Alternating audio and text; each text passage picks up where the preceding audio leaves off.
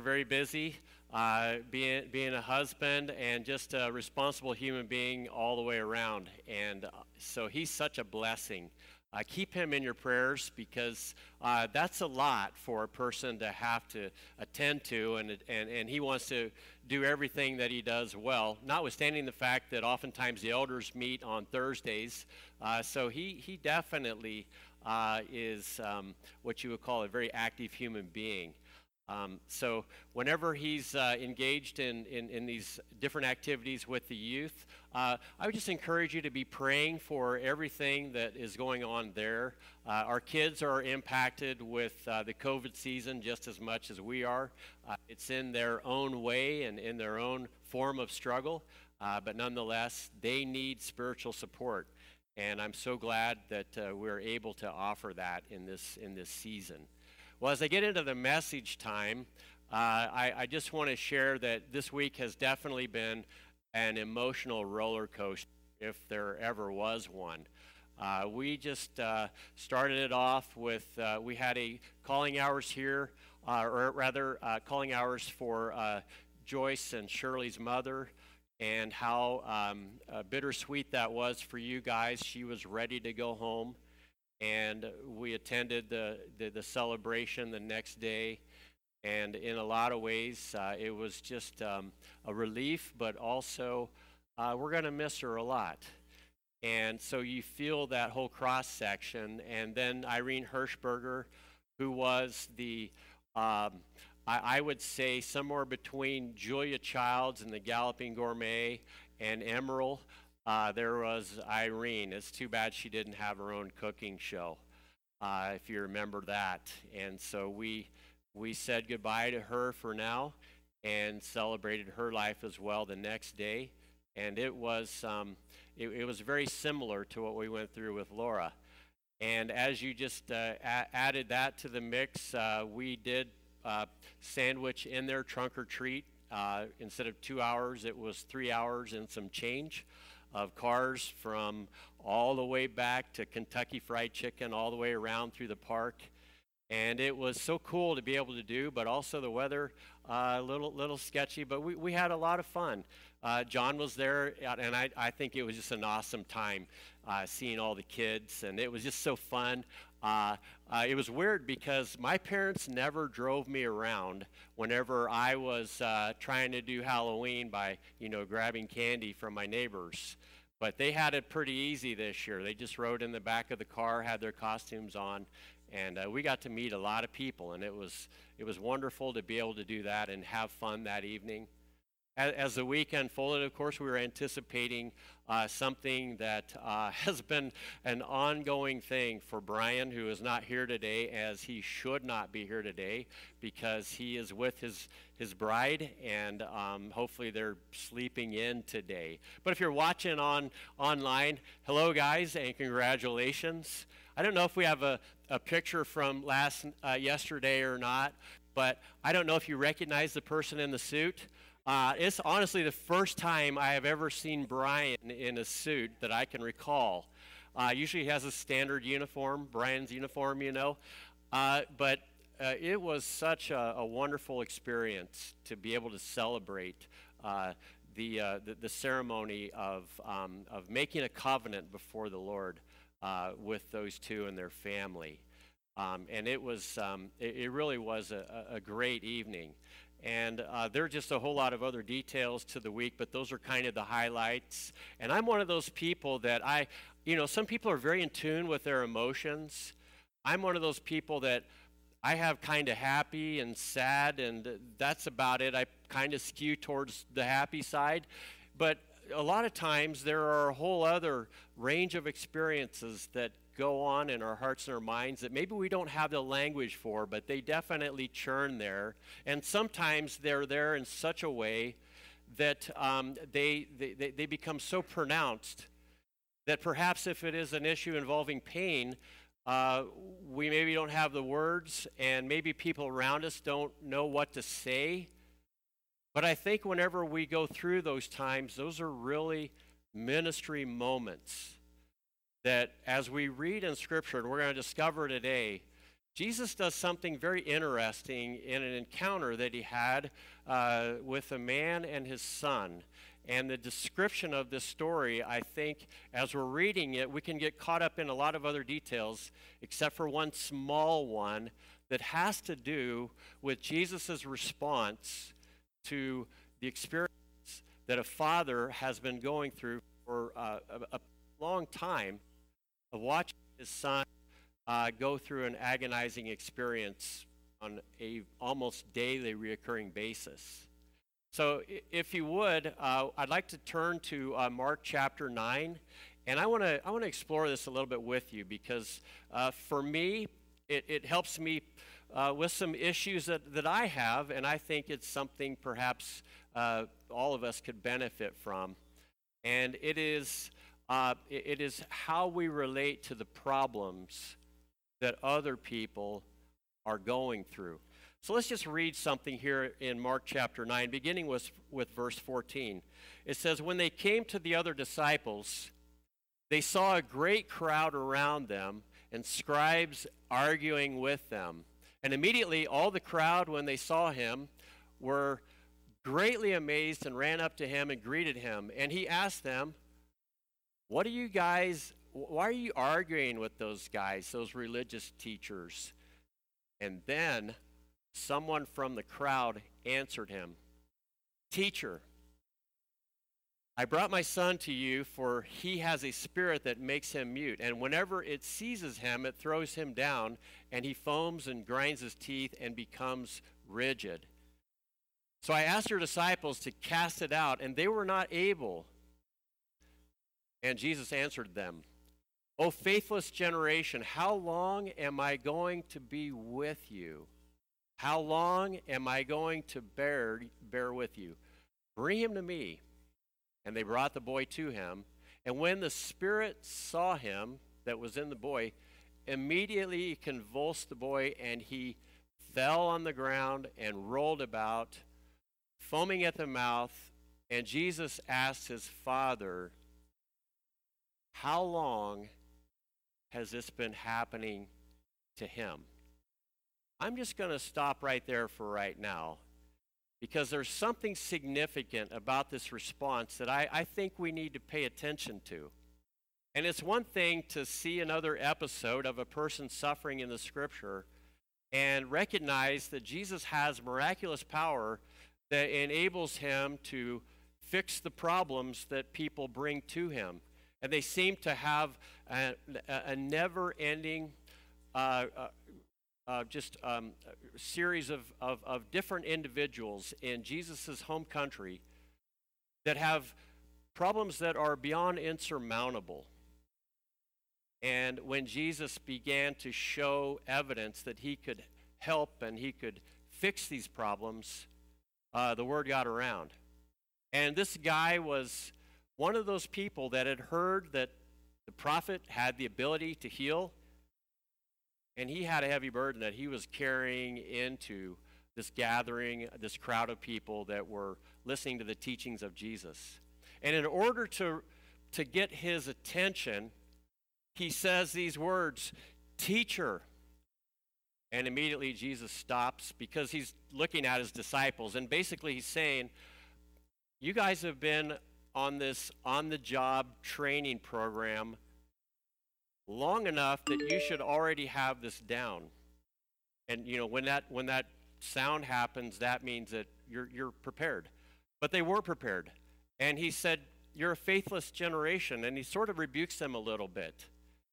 And as I was reading this passage, there are times when I'm like, yeah, I'm kind of that guy.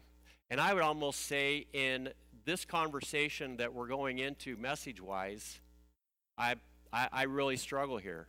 Because what is happening is Jesus is looking at the problem, and I know he has a desire to make this boy right. But there's something very subtle that I tend to miss, and that is what he did first of all by asking a question. It wasn't like, you know, you've seen faith healers on TV, and they have all of their personnel lining them up, and they come up and they heal them and they pass them on like it's an assembly line. Jesus, with all of those demands on his life,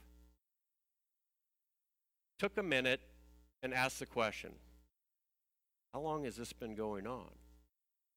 What is it like to have this young man who shouldn't have to deal with anything like this in his development? What is it like for a father to watch his son day in and day out struggle with a power that somehow has affected his life, and he's helpless to do anything to respond? I mean, as a pastor, I have seen parents take children to the best children's hospital available, and thankfully in this area, we have things like that.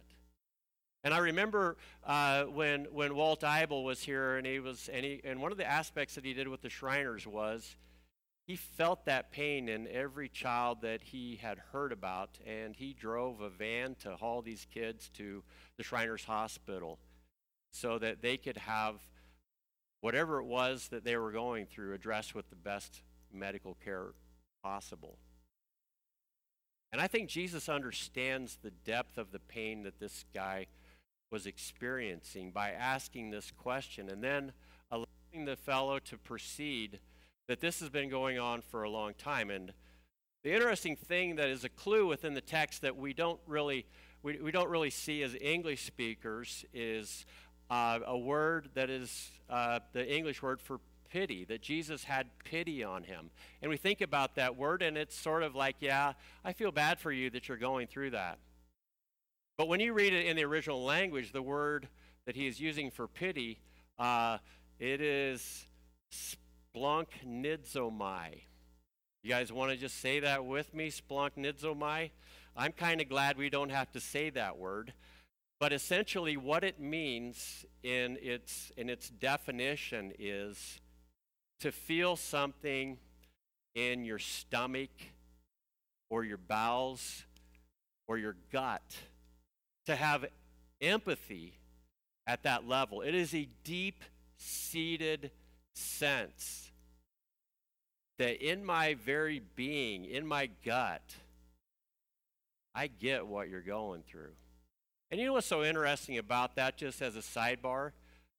When neuroscience are tracking how your body and your brain are working together, essentially they're saying that part of your brain is actually located in your stomach. Can you believe that?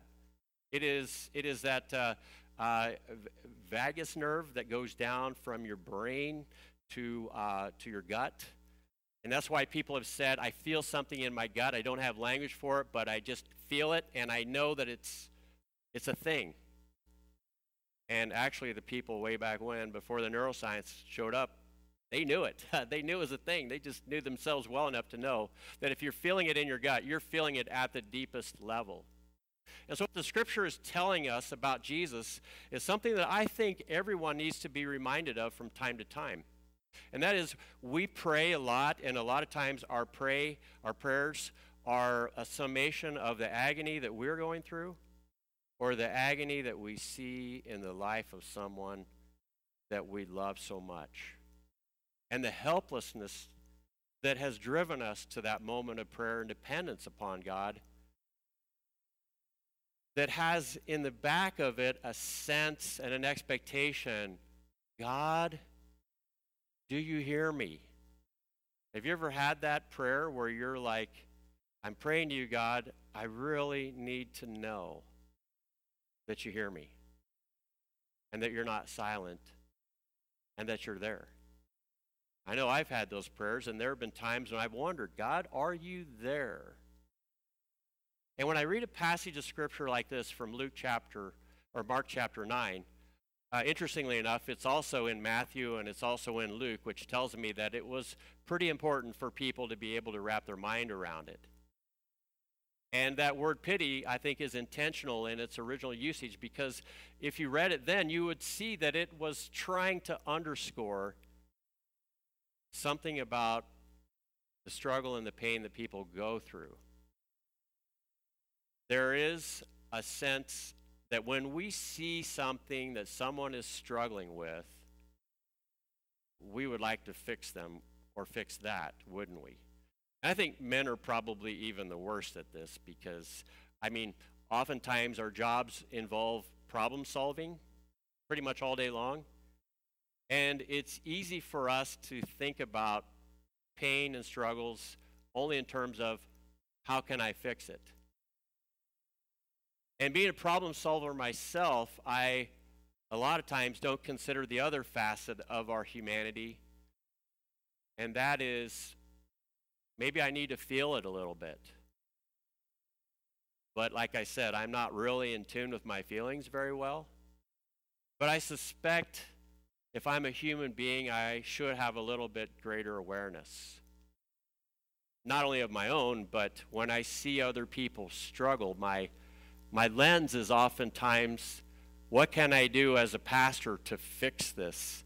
What kind of words can I say that will help them to maybe get a good perspective on it? How can I offer something that can meaningfully provide an answer?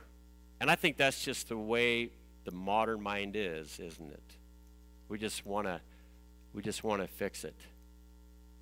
But Jesus shows us something about this that I think a believer who's growing in the Lord, like hopefully we all are, becomes attuned to. And I'm probably late to the party, to be truth be told. But as I'm looking at this passage and I'm just really drawing this aspect out of it, I think about things, and that is a question. Under a given set of circumstances, do I want to solve the problem, or do I need to feel the pain?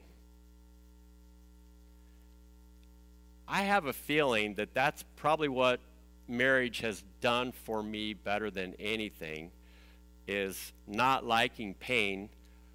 And not that my wife is a pain by any stretch. It's probably the other way around, truth be told. But what I've discovered is a lot of times she doesn't want me to fix it.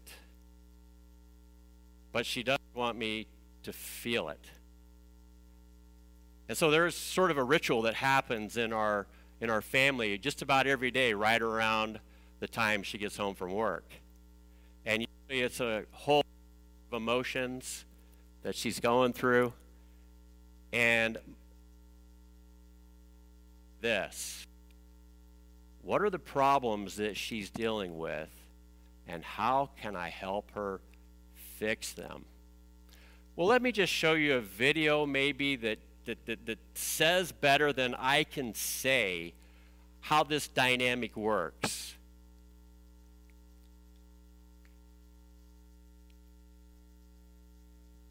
There's all this pressure, and sometimes it feels like it's right up on me, and I can just feel it, like literally feel it in my head, and it's relentless, and I don't know if it's going to stop. That's the thing that scares me the most, is that I don't know if it's ever going to stop. Yeah. Well, you do have a nail in your head. It is not about the nail. Are you sure? Because, I'll bet if we got that out of there... Stop trying to fix it. No, I'm not trying to fix it. I'm just pointing out that maybe the nail is causing... You always do this. You always try to fix things when what I really need is for you to just listen. No, see, I don't think that is what you need. I think what you need is to get the nail See, you're out. not even listening now. Okay, fine. I will listen. Fine. It's just... Sometimes it's like there's this achy... I don't know what it is. And I'm not sleeping very well at all. And all my sweaters are snagged. All of them. That sounds really hard. It is. Thank you. Ow! Oh, come on. Ow. If you would just... Don't... Try to see things my way.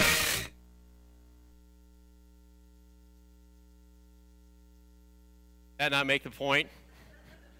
Okay, everybody's nodding their head and laughing. Usually that's a good sign that you get it, right?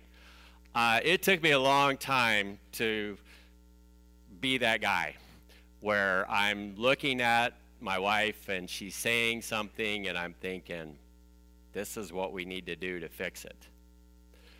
But the realization, and perhaps it's the fact that I'm just so not in tune sometimes, the realization that we need to be heard. And oftentimes as a pastor, I find that I'm so oriented towards fixing people or helping people fix their problems that I overlook the fact that even you, Leonard, sometimes just need to be heard. And as Jesus is drawing into this encounter, I really think that's where this guy is at. Jesus, I not only want you to help me with my son, I want you to understand what I've been going through. And I really believe that as a believer, if Jesus were just a fixer, our relationship with him would be fairly shallow.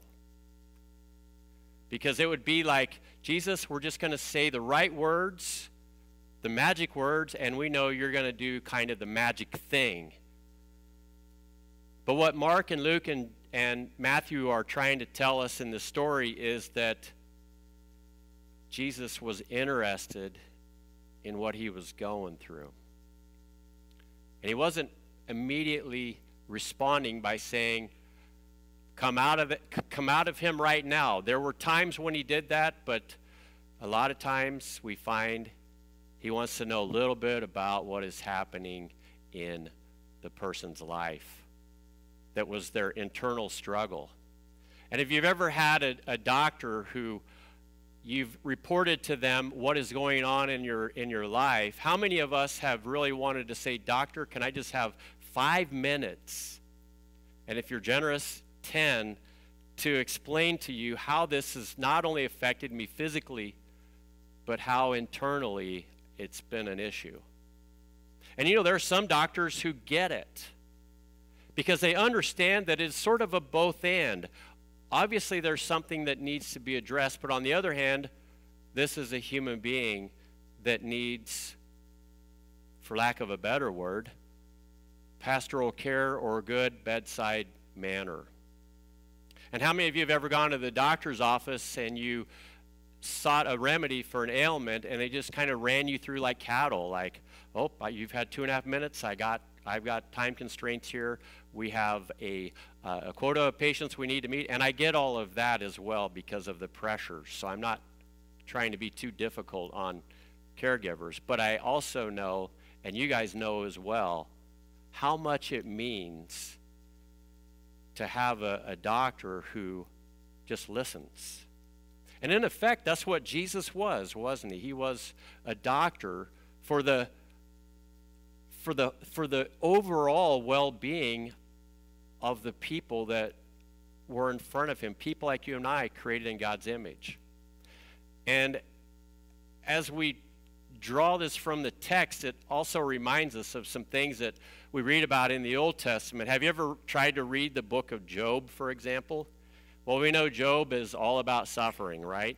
And if you ever read it, you're like, man, this is a really complicated book about suffering with 3 guys that are constantly in his business trying to tell him the reason why you're suffering is this. If you stop doing this, you'd stop making God mad, and it would come correct. And I really like what Job said in his response to them. In Job 13:5, as his friends are giving the catalog of reasons why you're going through such a hard time, and sometimes there are reasons. I mean, I came into the house bleeding the other day, and I won't go into the graphic details of it. But my wife she's a realist. And she said, well, why are you bleeding all over everything? And I said, well, I was out in the garage, and I was grinding something with the grinder. And she said, how did you get your hand in the grinder? And I said, well, I got my hand in the grinder because, well, I was cleaning underneath it and I didn't remount it. And then I went to use it again, and then it just vibrated off the table. And then as it was falling off, my first reaction was, I'm going to grab it. And then I grabbed it, and as I did, it ground a little hole in my thumb. And I thought, ouch. And I went into the house expecting some sympathy. Like, can you feel my pain, honey? No. Her line of inquiry went to the root cause. I would call it my wife's root cause analysis. Why did the grinder fall off the pedestal or off the table? I unmounted it and forgot to remount it. I see. The Band-Aids are in the cupboard. And that was about it, you know. And she had this look in her eyes like, these are the reasons. Did you learn your lesson? Because I ain't taking you to the hospital. And I said, honey, loud and clear. Well, she does have the capacity for empathy, but she doesn't suffer fools like myself very well. And so that's what I get. And I've learned that there are reasons sometimes, and you should probably go back and you should rethink what you're doing. But I've also learned sometimes it's not about reasons at all. And the struggle that I have as a pastor is I hear of the needs of our people sometimes, and some of them I know are just, they are just overwhelming, they're gut-wrenching, they are a worse nightmare. Struggles that could be the loss of a child or a miscarriage to seeing an elderly parent go through dementia and everything in between. And that pain that they bring into that experience isn't so much, Pastor, what can you do about it? But I simply need someone who can, for a moment, enter into that pain with me and hopefully understand. And that's why Job responds to his friends. I wouldn't necessarily call them great friends because they were pretty busy pointing out why things were not working with him and God. But in Job 13:5, we read this response: if only you were altogether silent. For you guys, that would be wisdom. Now, what is he saying? Because we all know how uncomfortable we feel when we see somebody go through pain. At times when a person loses a loved one or it is a tragic death, we want to have words, don't we, to say to those individuals in their time of grief that that'll make them feel better.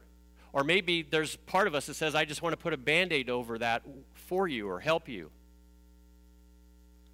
And what I've discovered from looking at the life of Jesus a little bit more carefully, and even in my own responses pastorally, that sometimes what people are really asking you is, please just listen. All I want from you is not to fix it, not to give an answer, not to say God works everything together for good, which is a wonderful passage of Scripture, but at times, not the thing to say. But to just be able to enter into that pain with them and listen.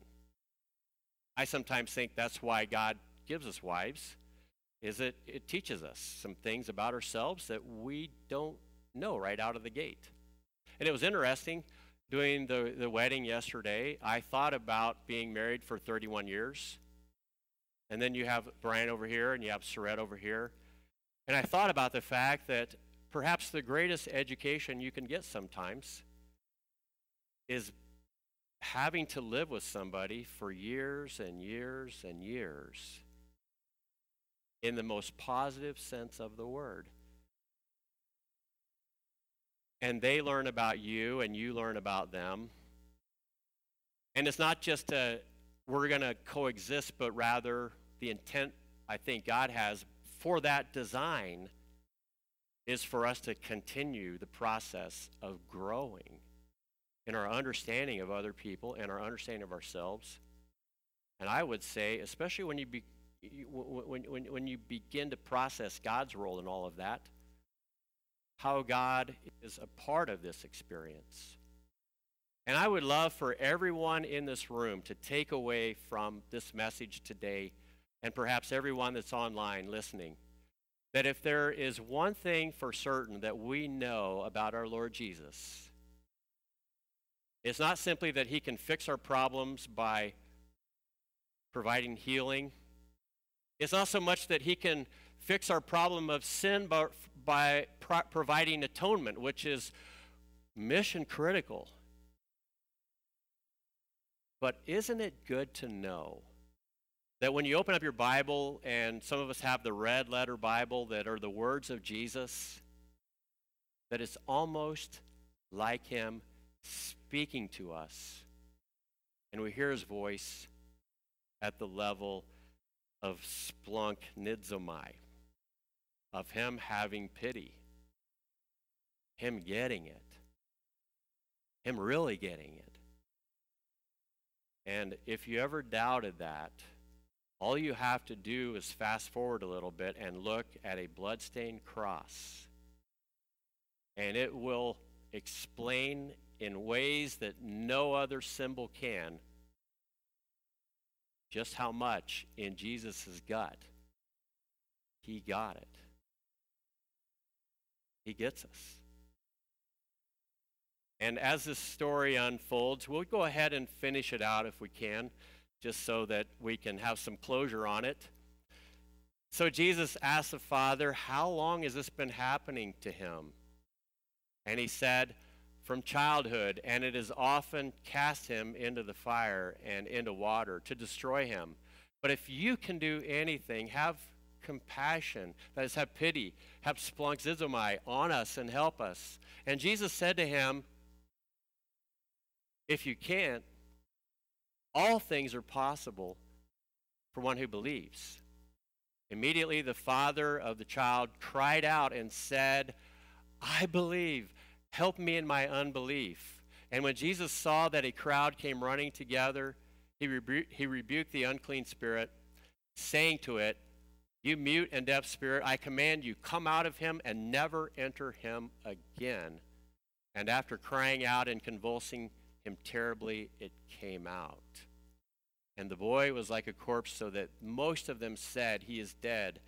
But Jesus took him by the hand and lifted him up, and he arose. Now when Jesus said those words, come out of him and never enter him ever again, I got to think it was not just a statement as a command of authority, it was a decree from the gut. Because he saw into the situation and he felt it. And it incensed him of how much evil and things that are unjust have wrecked his world. And like the father, he wanted nothing more than to see this boy restored. I hope that impulse is alive in you and in me as we look at the people around us. Because in the season that we're in, there's a lot of people hurting. I just have to say that. And there's a lot of us that we just don't have the emotional bandwidth because we're hurting as well. And if we're not hurting, we're confused. And if we're not confused, we're frustrated. And as a church, it's hard to be the church when our main preoccupation is just our own frustration and our own hurt. We can just default to, let's fix it, let's fix it, let's fix it. Because we just don't want one more thing piling into our world, do we? Well, we can't fix a pandemic, But we can certainly, on the personal front, perhaps attend to the relationship that we have with Jesus, grow in that relationship, begin to trust with confidence that he is greater than any force at work in the world. Scripture promises, greater is he who is in you than he who is in the world. And I mention that because a lot of us, when we look out or when we hear the news or when we process information, immediately we start to feel the fear, don't we? And we start to worry. And what Jesus is trying to do for you and I, even as he looked at the troubled faces of his disciples in John chapter 14, who knew that there were storm clouds on the horizon, that this whole thing that has been kind of a party almost for 3 years, seeing Jesus score these victories with people, seeing Jesus overcome even the demonic forces, seeing Jesus heal people and take people that were marginalized socially and draw them back into the religious fellowship, seeing Jesus encounter religious teachers and take them to task for their misguided ways, and seeing Jesus in all of that passion begin to just rewrite the script of how it is that we live our lives in the name of the kingdom. And then it would seem all that was coming crashing down. And in John 14, the disciples know in their gut this thing with Jesus is in trouble. And the storm clouds are mounting. The government is upset. The temple establishment is upset. There is a lot of talk about arrest, and we've seen that already kind of happen. And Jesus looked in their troubled faces, and he said, "In this world, you will have trouble. It's a given. But I want you to know something. If I paraphrase this correctly, I have overcome this world. And I'm actually going to prepare a place for you. And it's a place that will be devoid of those things right now that are upsetting you. And I want to give you that assurance that I'm going to prepare this place for you. And it is going to involve a high degree of pain for me to travel that route to get there.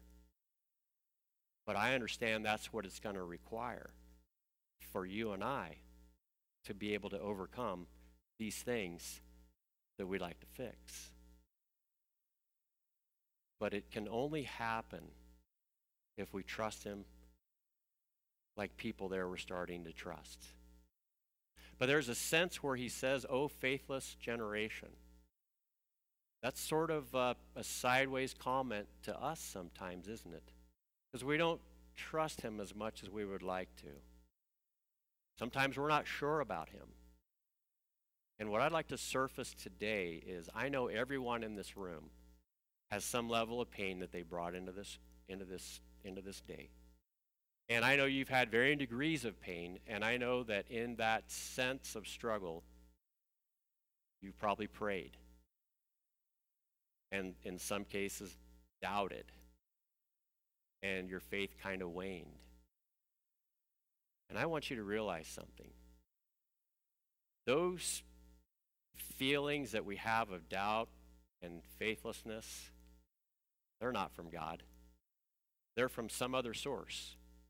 Because as you read the scripture, there's sufficient reason to have confidence that we can trust him. Trust him with our very lives. Trust him with our souls.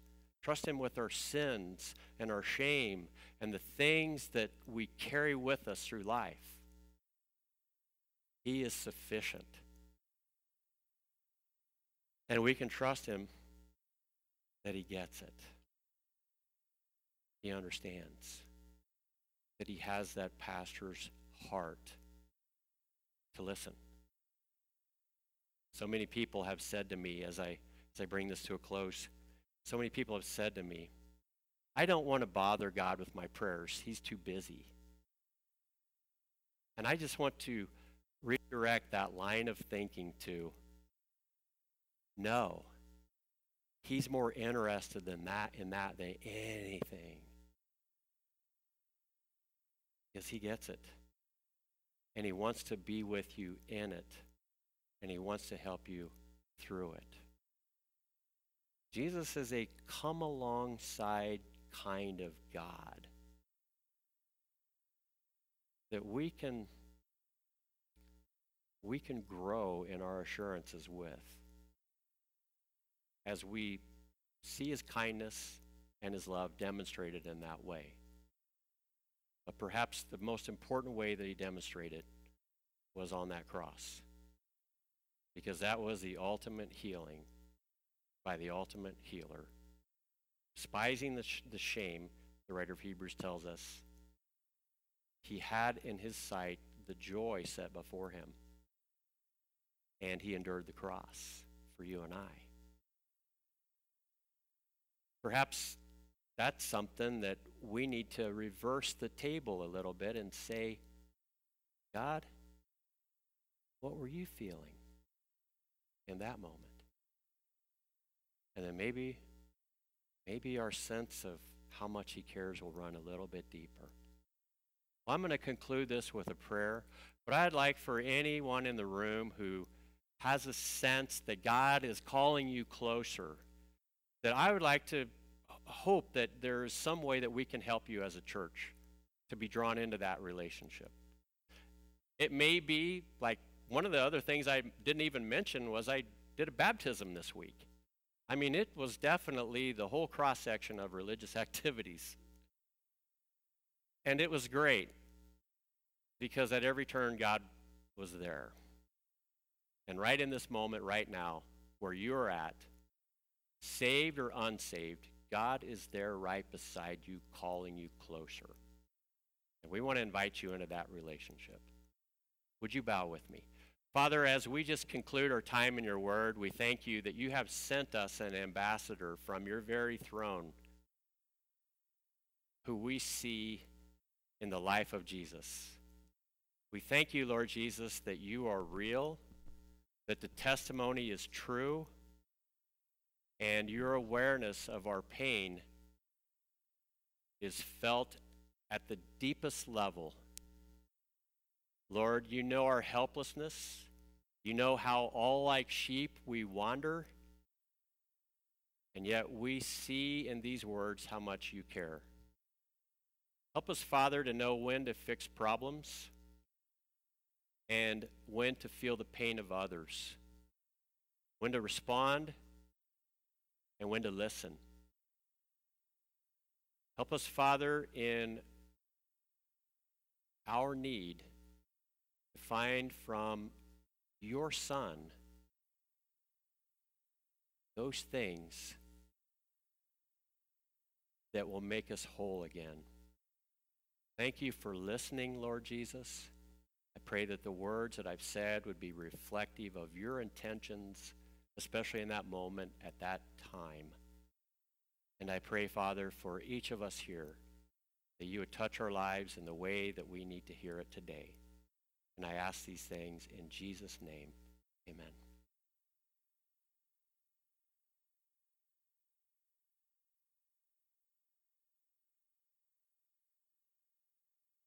Communion. I'd like for you guys to take the communion cup, if you got one, out back, and just peel the plastic top of it off right now. And if you didn't get one, just feel free to get up and get one. This is a safe place to do that. And I want you to look at this little round piece of bread. And it's something that is a symbol that has been part of the church experience every week since the day that he instituted it. And it's just a reminder of the many layered sense of what these symbols mean, of how much a broken body means to you and I. Jesus gets it. He understands. And maybe that broken body is for sins that need to be dealt with before the Lord.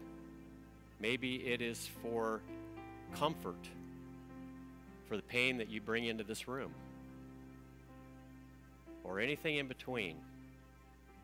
Jesus says, I am with you deeply and profoundly.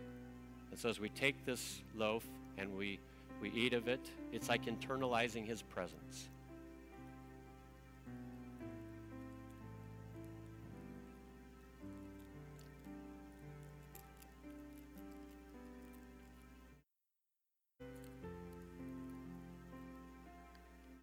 And it is the blood of Jesus that the writer of Isaiah reminds us that by his stripes we are healed, body, mind, and soul. Beginning with that relationship with him and then flowing into the rest of our being. Let's thank him for that as we take it. Amen.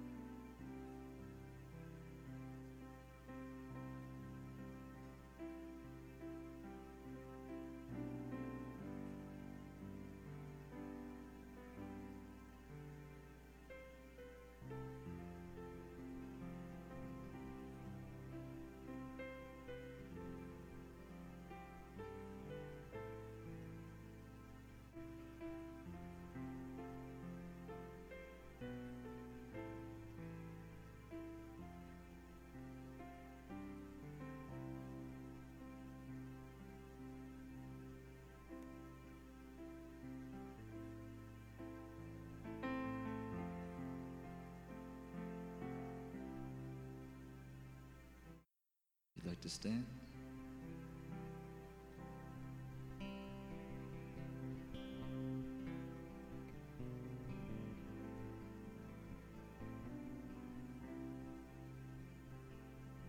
Christ the short and steady anchor in the fury of the storm.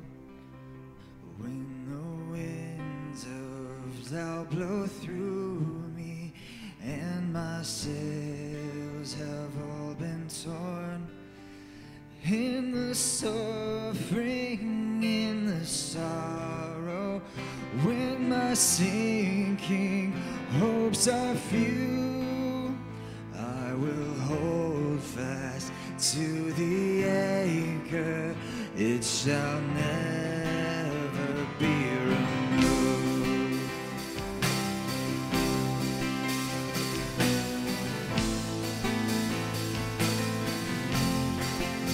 O Christ, the sure and steady anchor, while the tempest rages on, when temptation claims the battle and it seems the night has won, deeper still then goes the anchor, though I justly stand accused, I will hold fast to the anchor, it shall never be removed.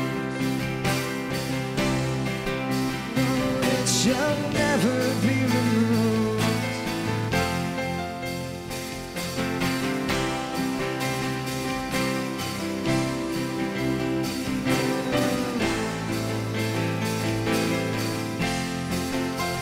Christ, the sure and steady anchor through the floods of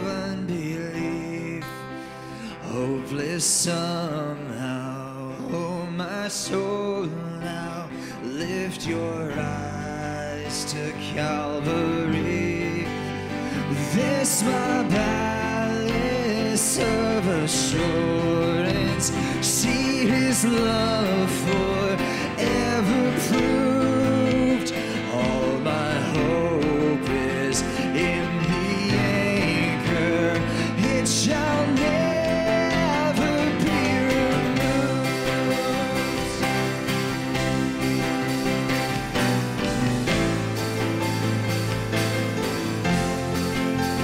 Christ the sure and steady anchor as we face the wave of death.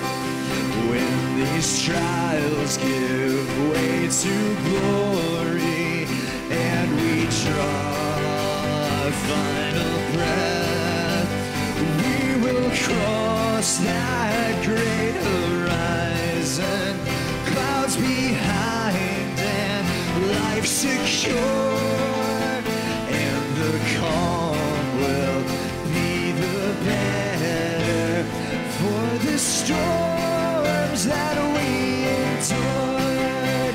Christ the shore of our salvation, ever faithful, ever true. We will hold fast to the anchor. It shall never be removed. It shall never be removed. We thank you, Lord Jesus, that you are that sure and steady anchor. You are our true and better husband. And husband, if your wife has to deal with being called the Son of God, then you can deal with being called the bride of Christ. So thank you, Lord Jesus, that you have made it possible for us to be one with you. Thank you. You are indeed our true and steady anchor. What more is there to say? Nothing. Let's just receive it. Thank you. We have nothing to offer. The sacrifice acceptable to God is a broken spirit. So as our true and better husband, help us to have a higher view of prayer, because we have that one who not only we have his ear, but we have his heart. So I pray for the husbands in the room,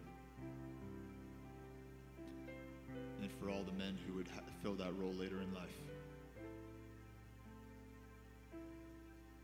May it be so for our marriages, that we have a ministry of listening and wisdom in all things, and love our wives as Christ loved the church, shedding his blood for her, that we might all be cleansed and clean and brought into a oneness that we can know nothing of unless you open our hearts to it. Do that work, and thank you that you are able to do that very thing, because not if you can, just you can. And it's for your wonderful name we pray. Amen. All right, we love you. We'll see you soon. Go get your kids, all right?